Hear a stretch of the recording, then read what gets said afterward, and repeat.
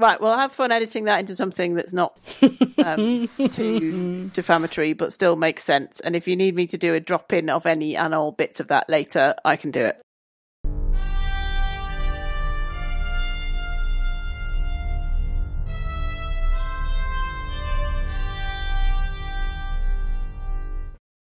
Hello everyone and welcome to the very 41st episode of Octothorpe, the podcast for science fiction and science fiction fandom, which is coming to you on the 30th of September.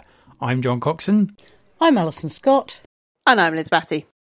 So we are recording at an unusual time. Because John's busy. It is now at a perfectly reasonable time for John and for me, but very late at night for Liz. And when we record at a bad time for me, I have 9 cups of coffee in order to feign a wakefulness. And I have suggested this approach to Liz, and she's like, no, that seems like a terrible idea. And I have to question her commitment to the podcast at this point. Liz. Yeah, but I think if we're recording a podcast at 10 a.m. And Alison therefore has to drink 6 cups of coffee, that is a little different than if you're recording a podcast at 10 p.m. And I've got work tomorrow. And we're just accommodating John for having a life. Yeah, how dare you, John? Yep, sorry. So we had some letters of comment. We had a letter comment from Chris Garcia, who has cracked his knuckles and loosened his neck. And he says, okay, let's do this. The 5 best high school films are Heathers, Scream, Election, 10 Things I Hate About You, and The Breakfast Club. And I think I've seen 2 of those. I think I have seen all 5 of those. It's a long time since I've seen Scream, but I think we're slightly stretching high school movie to include films with people of high school age who all get killed. Sorry, that's probably a spoiler for Scream, isn't it? I'm pretty sure the blonde girl gets away at the end of the movie. Now that's a spoiler. I don't know because I haven't seen Scream. I am extrapolating from other movies that I have seen. One of my favourite high school movies is Final Destination 3 by the same logic. Cracking movie. Fran Dowd has also posted about high school movies in the Octothorpe Facebook group. If you're on Facebook, you might like to join the Octothorpe Facebook group, where you get prime content like this. She says, if, which is a good call, I'd say, Back to the Future, which is definitively a high school movie, Ghost World, The History Boys, Cooties, Centrillions, which we did actually mention. Fran Dowd said, had John heard of Centrillions? Yep, I have. I thought Tallulah Riley was very good in that movie. I assume that's the remake of Centrillions, of which we shall not speak. War Games, The Prom, which has Ariana DeBose in it, so I'm going to check that out. Was there an original Centrillions? No. Put in my leg. We're not falling for that one. School's Out Forever. Oh, and Clueless, which nobody has previously mentioned, but Ange Rosin mentioned. School of Rock! School of Rock is a good choice, yes. Did anyone mention School of Rock? Because that's definitely the best high school movie. Have you seen If? Have you heard of If? I thought you'd mispronounced it. No, don't know if I've seen If. No, well, I mean, you have to go away. We're setting John homework from the past. If is definitely worth watching. There are many films called If, so listeners might have to tell me which year. If ... No, there's really only one. From 1968, starring Malcolm McDowell. Yep. I am not aware of that one either. That is before my time. Sorry. Oh, God. Oh, God, young people are young. I think Heather's probably has some things in common with If. My brother Dave messaged me saying, as a letter of comment, what the fuck is Heathers? I've never heard of it. End. I was like, fair enough. It turns out that people who have similar upbringings have similar cultural references. Who knew? Yep. He also says he loves the introduction of the pick feature, so that's good. I'd forgotten we had a Facebook group, to be honest, so there's a whole discussion about high school movies that I was completely unaware of. It's quite good. What I like about that, though, is that because Alison has also forgotten that we had a Facebook group, because the last time she posted in it was to plug episode 31. Yes, I do need to remember to plug Octothorpe in the Facebook group every single time. I will get better. But join our Facebook group. We'll put a link in the comments. Not that Facebook links work very well, but there we go. I also forget to tweet it, but I think John usually sorts me out. Basically, you might be getting the impression that the bulk of the work on this podcast is done by John. Thank you, John. The thing is, I don't use Facebook very often, so... And this may explain why our listenership is not quite as great as it might be. But we have a very engaged listenership as a proportion of the total listenership, which is, I think, all of them. This is your cue to write in and say, no. Long-time listener, first-time correspondent here. Having discussed high school movies in some depth, we should move on to topics. Oh, hang on. What's the Discord mention from Emily Raftery, Liz? Well, it's about high school movies, so... Hey, seamlessly weave that in. She says, Heathers is great, but the musical's even better. And I was like, and also the musical brought Heathers to a new generation. And I'm now going to do a John here and go, what, there was a musical? So I'm going to have to look that up. It had quite a short West End run, apparently. I mean, it's the same with Beetlejuice, isn't it? That they made a musical of Beetlejuice 30 years after the fact. That is quite popular with a whole different generation. Beetlejuice, best high school movie.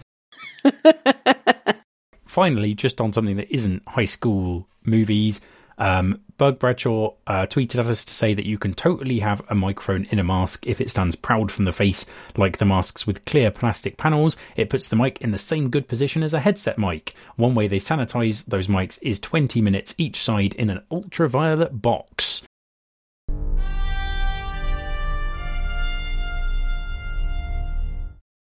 Hello everyone, it's John here. Just a quick pickup before we get into the rest of the episode. The next episode will be our episode 42. And so if you have any reminiscences or stories or other things you would like to share with us that are connected to The Hitchhiker's Guide to the Galaxy or to Douglas Adams, please do email them in, because we will be doing a segment next episode all about Douglas Adams and The Hitchhiker's Guide. Thank you very much. I hope you enjoy the rest of the episode.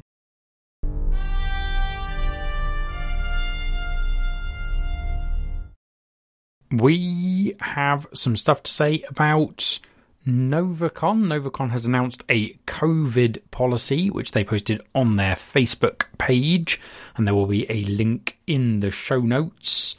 So they've basically worked with the hotel. They have some limitations because the hotel's requirements for its own staff aren't as rigorous as Novacon wanted to put in place, which is still not bad. They're going to try and have spacing where possible. There will be separate entrances and exits in the dealer's room and art show. They'll be sanitising. All the hotel staff will be double vaccinated. All the programme rooms apart from the main programme have windows that can be opened for airflow. The main programme room has high ceilings and fire escape doors that they will open. And they're going to require masks in the main programme, unless you're on the panel. Masks while moving around the hotel, not masks in the bar areas. They ask you to be vaccinated where possible. They ask you to take a lateral flow test prior to attending the convention. They don't say that they're mandating any of that, but we could ask them. They say, please do not host or attend room parties, which is probably pretty sensible. Please don't attend if you think you have COVID. Pretty sensible. So I think it's pretty good. It looks good. I mean, they've basically thought through and made reasonable judgments, which is all we ask.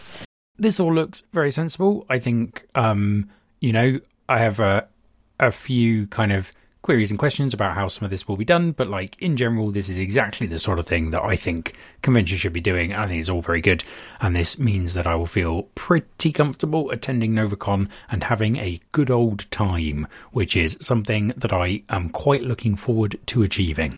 Yep. Yes, I too am very much looking forward to going to Novacon. It'll be good. So, Corflu, I think we're still waiting for yours.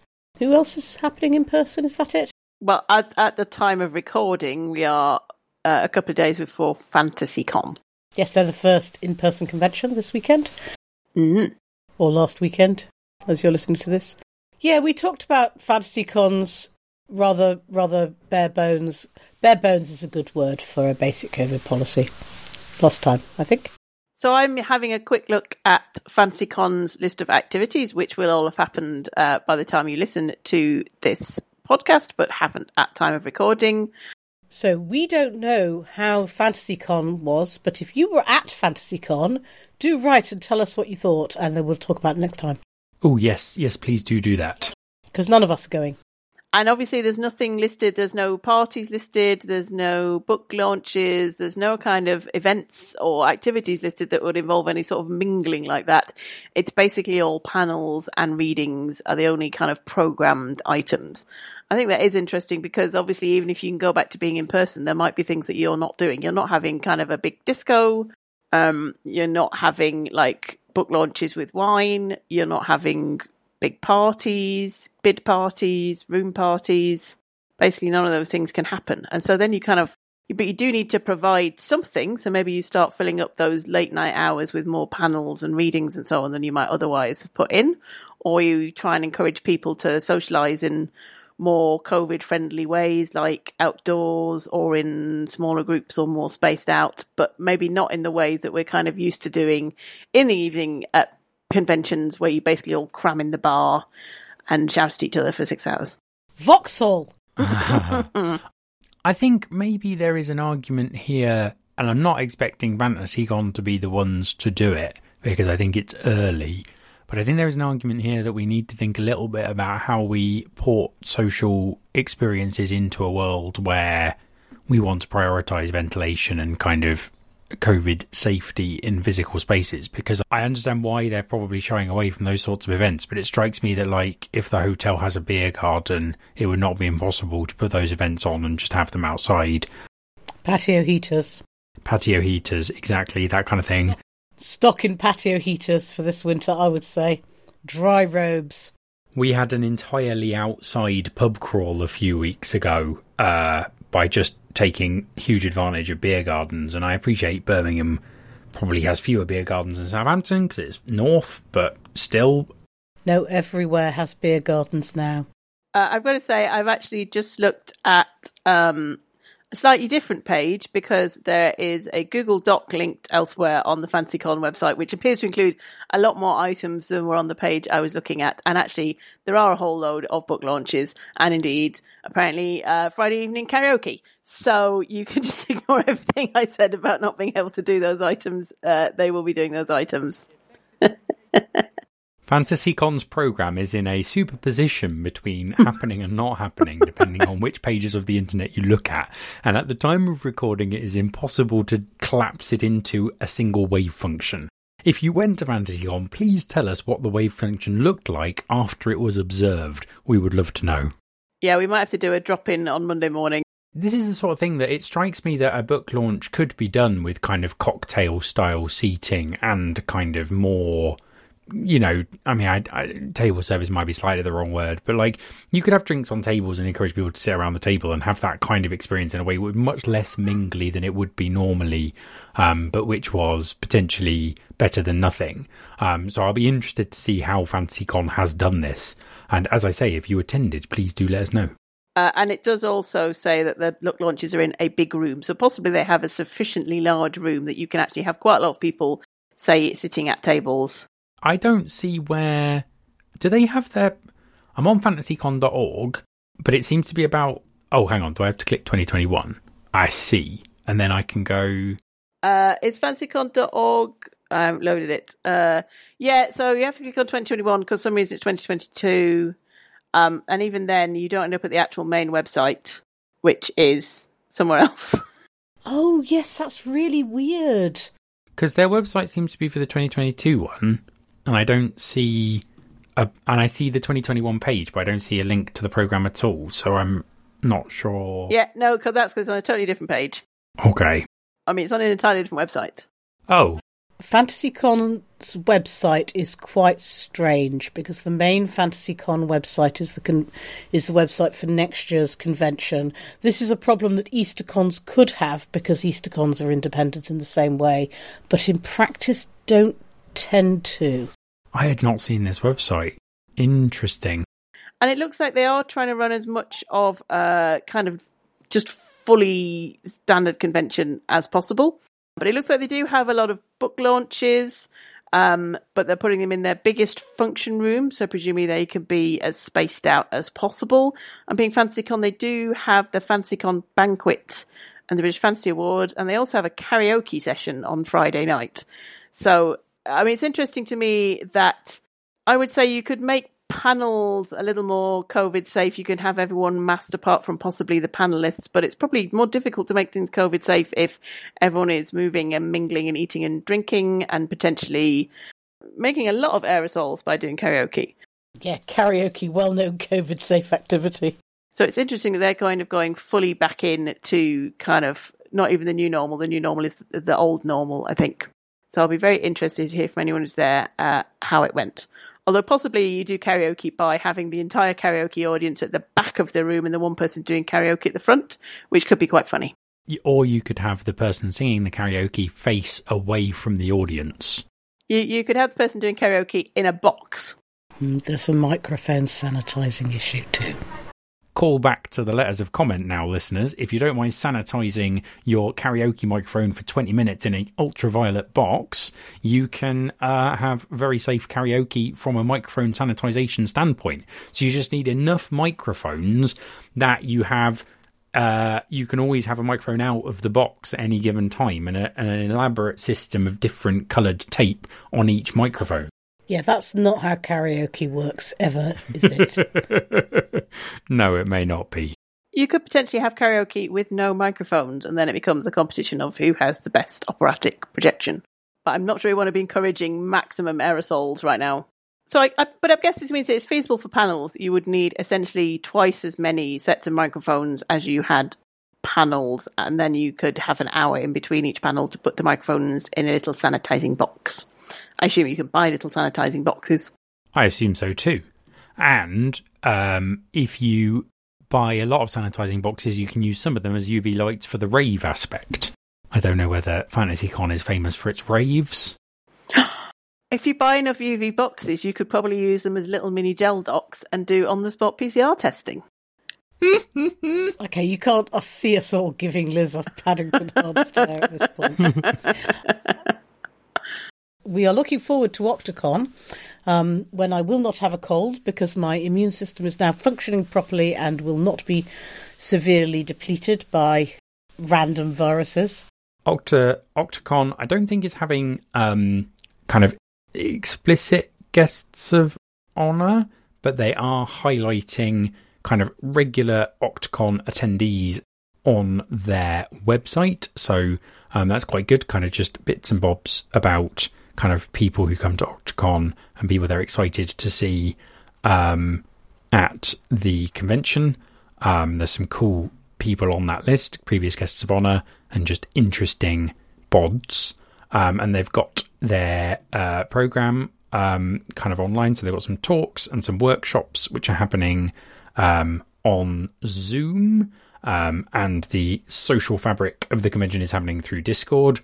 And anyone who went to a punctuation will be relatively comfortable with this kind of thing. One that leaps out to me that I won't be able to go to, I'll be back from holiday, then I might be able to go to it, is Paul Carroll is doing a workshop on how to write comic scripts, which is potentially something that would be quite interesting. And there's also going to be some role-playing games, which, you know, all good. Including the Alien RPG system, which I think is the new one, which is potentially quite interesting. And there's an adorable picture of an octopus with 2D20s and antlers and a staff. Mm-hmm. Oh, their little octopi is so cute. Yeah, no, Octocon has the best graphic design game of any convention. And I will probably go to the workshop of making your own crocheted octo. Oh. Because I'm going to be doing some in front of the convention anyway, so I may as well make an octo. That sounds like quite good, actually. I'm not sure I can crochet well enough for it. Do I need a hook? I probably have a hook. They say you need about 25 grams of yarn, DK if possible, and a crochet hook between about 3 or 5 millimeters, or one to match the weight of the yarn. So basically go and scrounge around, and I'm sure you can find... Yeah, I'm sure I have both these things. You know, a small bit of yarn. And I definitely have loads of stuff. What I love about this is that when you said 25 grams of yarn, my immediate thought was Like, I didn't know they measured yarn in grams, and it makes me think of cocaine. And having met people who have yarn as yarn addictions, one might say, that actually seems like a very apt comparison. Because I know several people who buy yarn who basically their houses are 70% yarn at this point. Well, I mean, I think usually, so one is that I think the thing is with cocaine, you don't normally just like stash loads of it for later, just in case.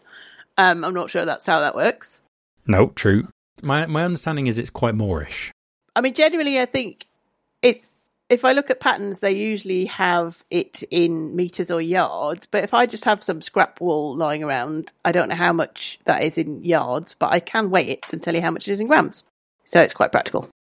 We may have gone off topic into yarn fandom. I mean, yeah, yarn is pretty genre adjacent. Mm-hmm.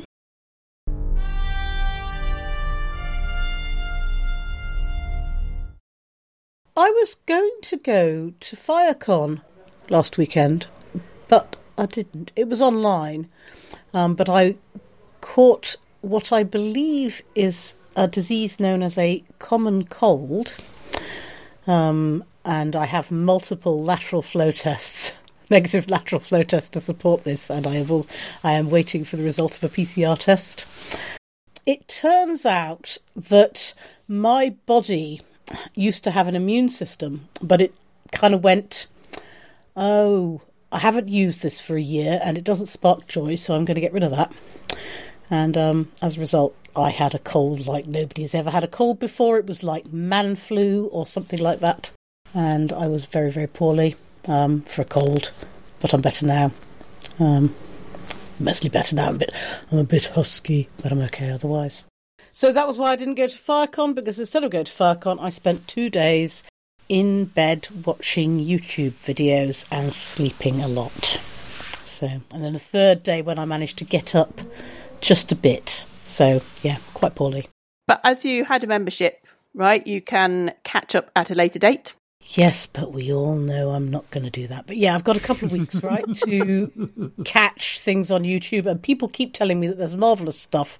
So I could, but, you want to know what your strengths and weaknesses are. And I think one of my weaknesses is that I don't do that sort of thing very much. I think you have much longer, potentially. Oh, good. That'd be good. Yeah. But yes, everything I heard about FireCon is that it was fantastic. And I did enjoy the Fringe as it was last year and fully intended to go again this year and forgot. But I also wouldn't have been able to attend any of it live because of time zones and so on. So, but they had the bonfire? They did, although they did have the bonfire, which would have been in my time zone. However, it is, I think, not recorded, and I was actually out doing things during the day last weekend.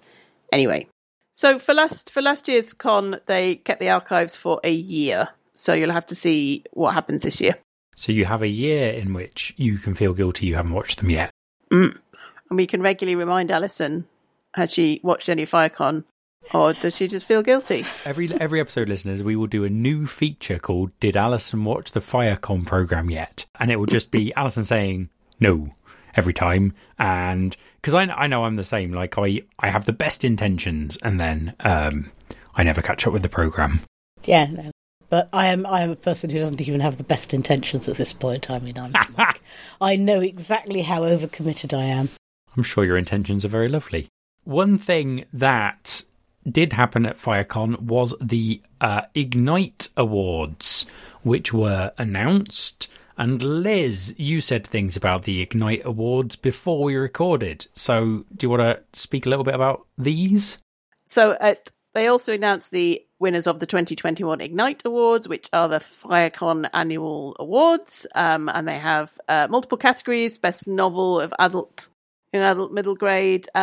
I've got to say, I haven't actually read any of the winners, unfortunately, but I have read some of the nominees that I really quite liked. I think we've discussed before The City We Became by N.K. Jemisin was on there, and also Vagabonds by Hao Jing-Fang was a nominee for Best Adult Novel. In the Best YA Novel, I read Elatsoe by Darcy Littlebadger, which I thoroughly enjoyed, and I think, John, you're a big fan of Raybearer? Raybearer is really good. I enjoyed it. I probably don't I don't know whether I like it more than Lats Away. I've been going back and forth on that. The one that won, Legendborn, I've also read. I thought it was by far weaker than both of the others, which I find interesting. I haven't read, so I've read the winner of Best Novel, which is Black Sun by Rebecca Roanhorse, which I thought was good and probably better than the Jemisin, but I haven't read the other three. And I've read Riot Baby, which I thought was really good. And I've read The Inaccessibility of Heaven by Aliette de Bodard, which I also thought was really good. And I've read The Parable of the Sower comic, which won for Best Comics Team. I'm not sure what... I guess that means you can nominate a creative team regardless of, like, exactly when the trade paperbacks came out. Like, it's understood that you're nominating the team behind a work rather than, like, a specific trade paperback. But yeah, but I enjoyed that as well. Generally speaking, the ones that I have read of the winners seem good, except for Legendborn, which I didn't really care for, but which clearly other people liked. Yeah, I guess the joy of nominating Best Comics Team is you don't end up with weird situations where, you know, an ongoing comic which is divided into arcs gets nominated in multiple parts, or, you know, versus a comic which is ongoing. But it also would allow you to do things like comics which are divided into arcs, which are drawn by different artists but have the same writer, for instance. I guess you could nominate them as a team in whatever format you wanted. I think it's a pretty good way of doing it. Yeah. And also, one thing I will say is that it's interesting to me that the shortlists, like the nominated works for the categories that have a Hugo Award equivalent, are generally kind of, there is some overlap there in every category, except for Best Short Story, which is 5 completely different stories, which I guess goes to show like how much breadth there is in the genre in short stories at the moment. Novelettes, the only one that crosses over is the winner, the Inaccessibility of Heaven. The other 4 are also different in the Ignite shortlist than they are in the Best Short Story Hugo Award finalists. So I thought that was quite interesting, and probably says something about just how much shorter fiction there is kind of available in the genre at the moment. Golden Age, etc., etc.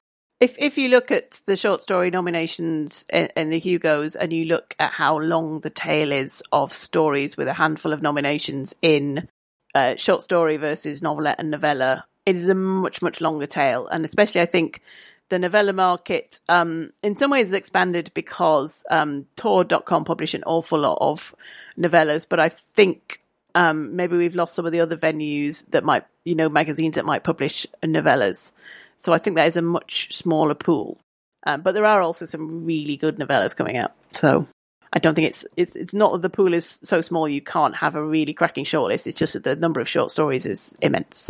Yeah. Hooray for the genre. Yeah. Yep. To segue seamlessly from the breadth of short fiction into picks, I have recently been reading issue 1 of Constellation magazine, which I have been thoroughly enjoying. For those who don't know, that was a magazine which is bilingual in English and Spanish, and it has English stories that are translated into Spanish and Spanish stories that are translated into English. And so if you get an issue, it will have both versions of each story in. It was on Kickstarter a while ago. I kickstarted the first issue, and yeah, I've been really enjoying it. I will put a link in the show notes to where you can go and read it online. I really enjoyed the Bowles, Curtidor and Older stories so far. I think I'm about halfway through issue 1, but it's really good, and it has convinced me to back it on Patreon. So yeah, that is very good, and I have been very much enjoying reading that. And especially like getting a glimpse into Spanish language SF. Although I am not sufficiently fluent in Spanish to be able to read the stories in the Spanish without having to look a lot of words up on the way. I refuse to select anything from my picks that I have not completely consumed yet, which is a bit of a problem because I have been dipping in and out of multiple TV shows and also reading a very long space opera book, which is very good so far, but I've got to read the other 200 pages to tell you if it finishes well. So I'm going to have a non-genre pick, because the one thing I have watched in full in the past 10 days is the latest series of Nailed It, the baking show on Netflix, where essentially people try and make really elaborate cakes and always fail to make the really elaborate cakes.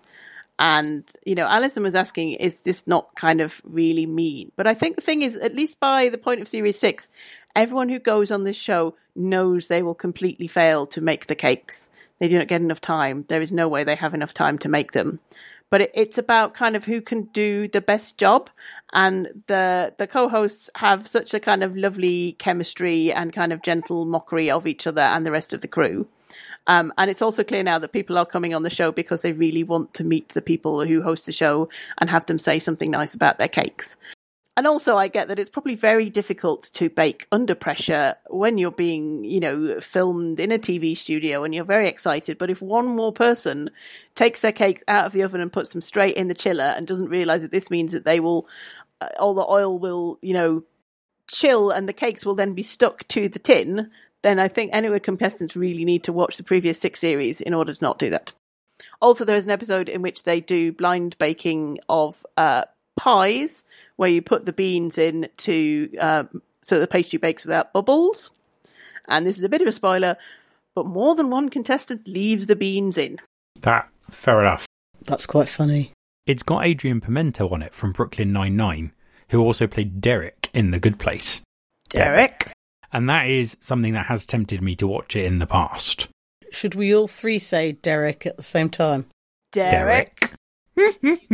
They do, in fact, call Jason Mantzoukas on the later series because presumably he was off filming somewhere and could not come and be a judge. So they just basically call him for absolutely no reason other than it's quite nice to call up Jason Mantzoukas and he might say something funny.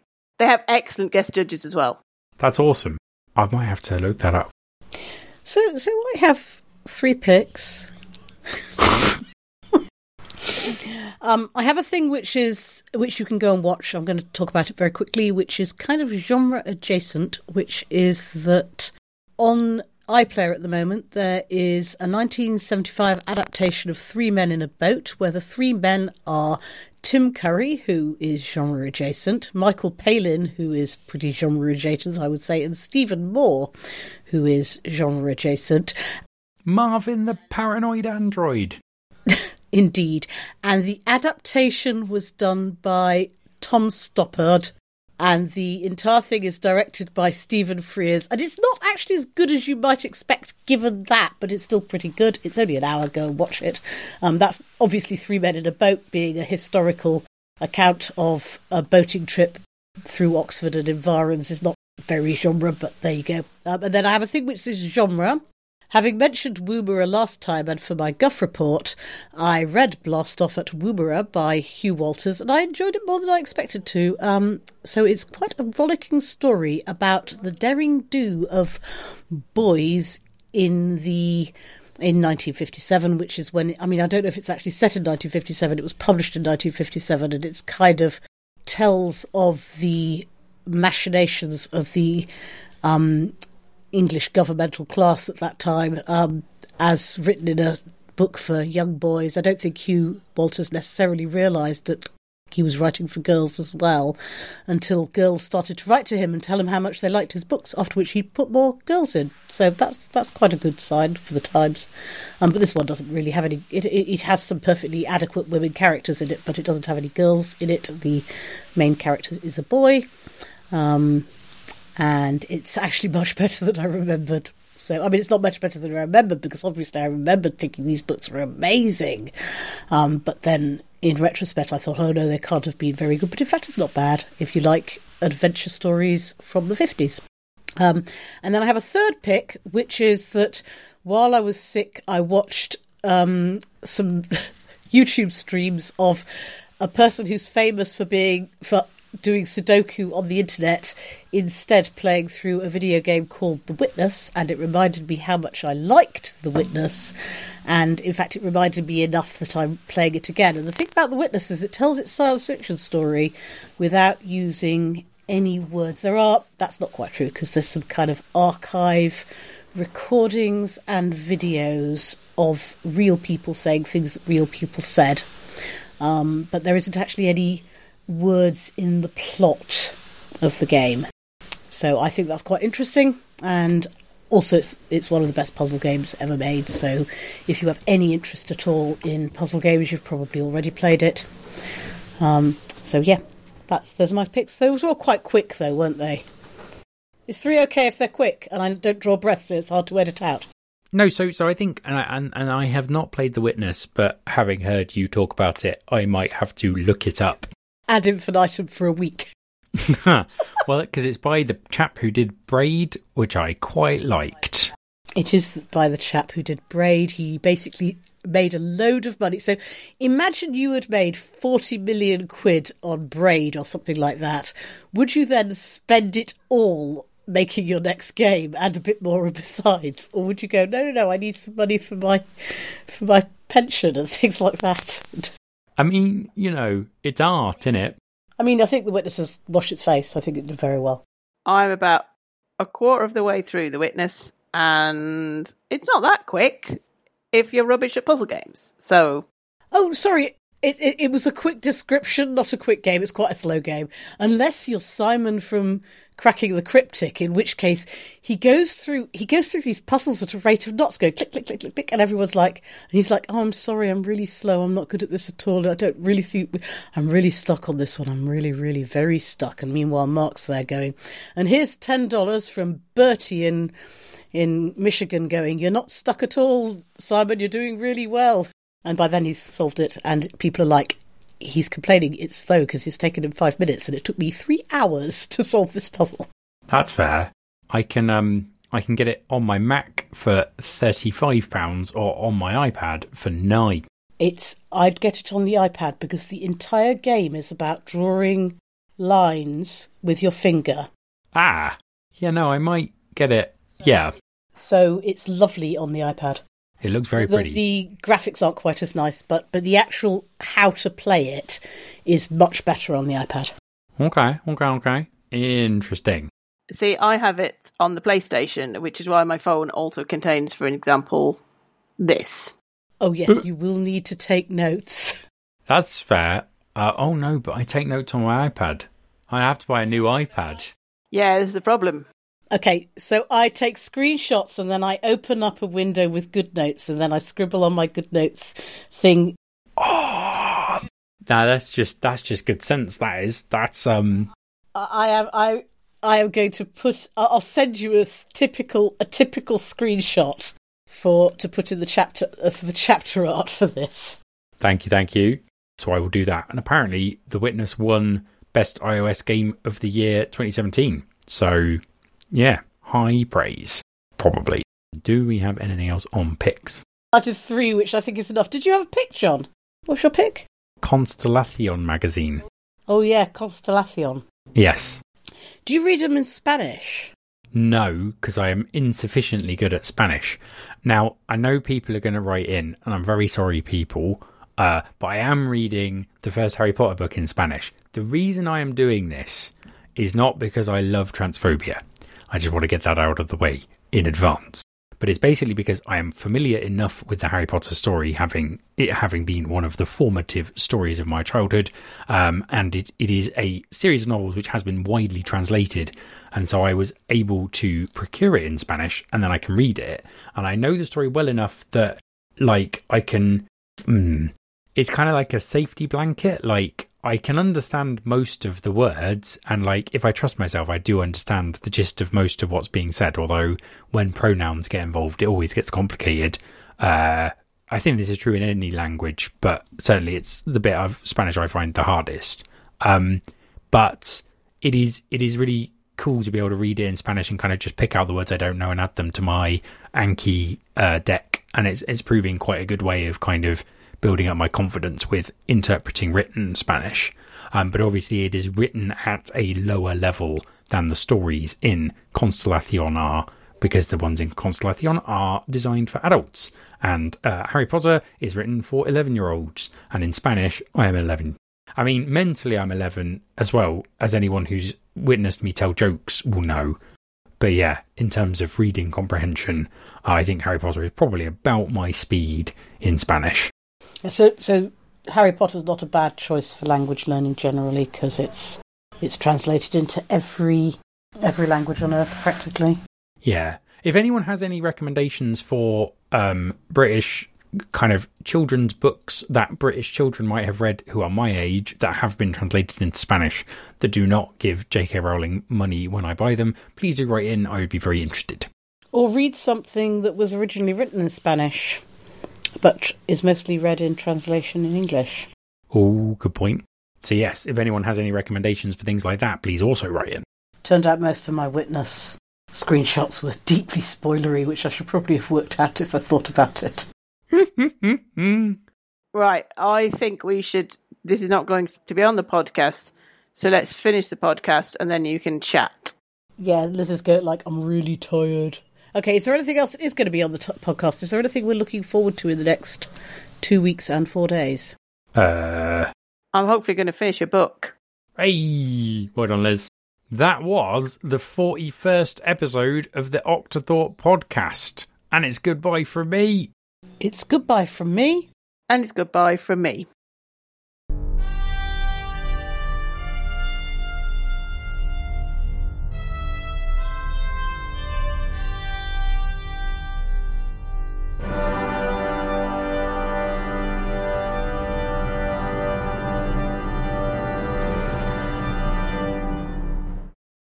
I haven't done any of my Hugo reading and...